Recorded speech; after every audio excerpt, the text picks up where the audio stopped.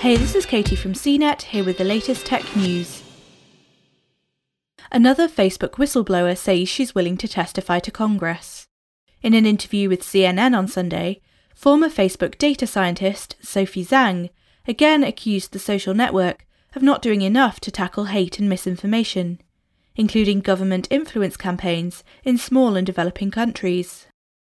Zhang, who has previously spoken out about Facebook, also said in a tweet on Sunday that she had provided detailed documentation regarding potential criminal violations to a US law enforcement agency. She declined to tell CNN which agency she gave documents to. Zhang didn't immediately respond to CNET's request for comment. Zhang's interview with CNN follows recent allegations from Facebook whistleblower Frances Haugen, who leaked a trove of documents that were used in a Wall Street Journal series in September that exposed how much the social network knows about its effects on users.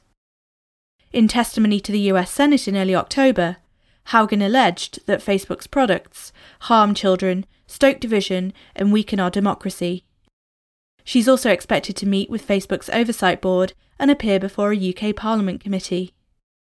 Facebook last week pushed back on Haugen's testimony, saying it doesn't agree with her characterization of the many issues she testified about. The social network also contends that the Wall Street Journal mischaracterized its internal research.